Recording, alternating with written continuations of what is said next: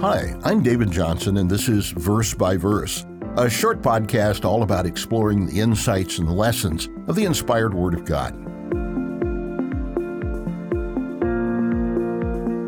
What's in a name? Corporations invest a great deal of time and money coming up with effective names for their products and services. Expectant parents pore over lists of names trying to choose the right one for their babies. The list may tell us that names have specific meanings, but most of the time today, names are chosen because of the way they sound. We generally think of a name as little more than a label that identifies someone or something.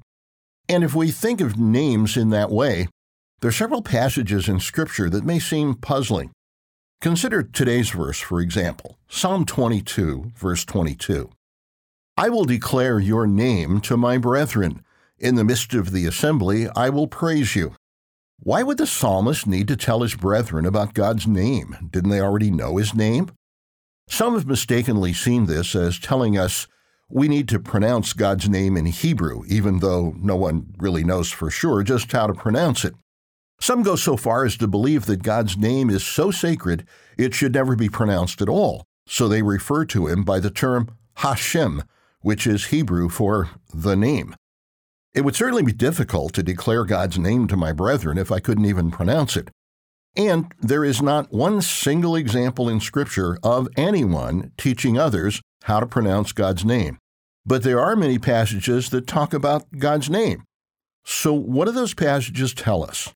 If we correctly understand how the Bible uses the term name, it becomes much clearer. When Proverbs 22, verse 1 tells us that a good name is to be chosen rather than great riches, it's not saying Bob or Betty are better names than Wilberforce and Murgatroyd. We would quickly recognize that the phrase good name refers to the reputation or character of the person, regardless of their spoken name. So when the psalmist said he would declare God's name to his brethren, he was saying he would help them understand more about the character and mind of God. Think about your own experience. No one is born knowing about God. We all have to learn. Your first ideas about God probably came from your parents. They may have done their best to share their understanding, and that's what parents should do. But ultimately, our understanding of God cannot be based upon what someone else believes. It must be our own. So, where do we turn to learn about the mind and character of God? Scripture shows that many religious people really don't know much about the true God.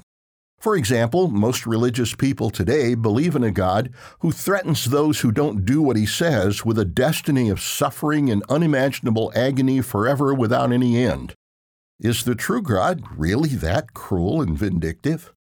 Remember that Jesus told the religious leaders of his day that they not only did not know the Father, they were guilty of rejecting the Son, who was the perfect human representation of the Father.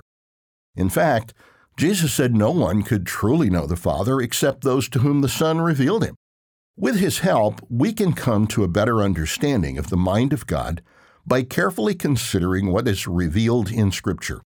If we want to learn about someone, the best place to begin is to examine what is most important to them, what their core values are. The core values of God's character are shown in his commandments. They teach us that treating both God and our neighbors with love and respect lie at the core of what matters to God. That's a great beginning point to learning about God. And as we make God's core values our core values, our knowledge and understanding of him will grow even more. God's name, his mind and character, is not hidden away in some secret place. It is revealed in the pages of Scripture for those who have a desire to learn. Verse by Verse is a companion podcast to the Daily Bible Verse blog, which you can find on the Life, Hope, and Truth Learning Center. Check out the show notes for more.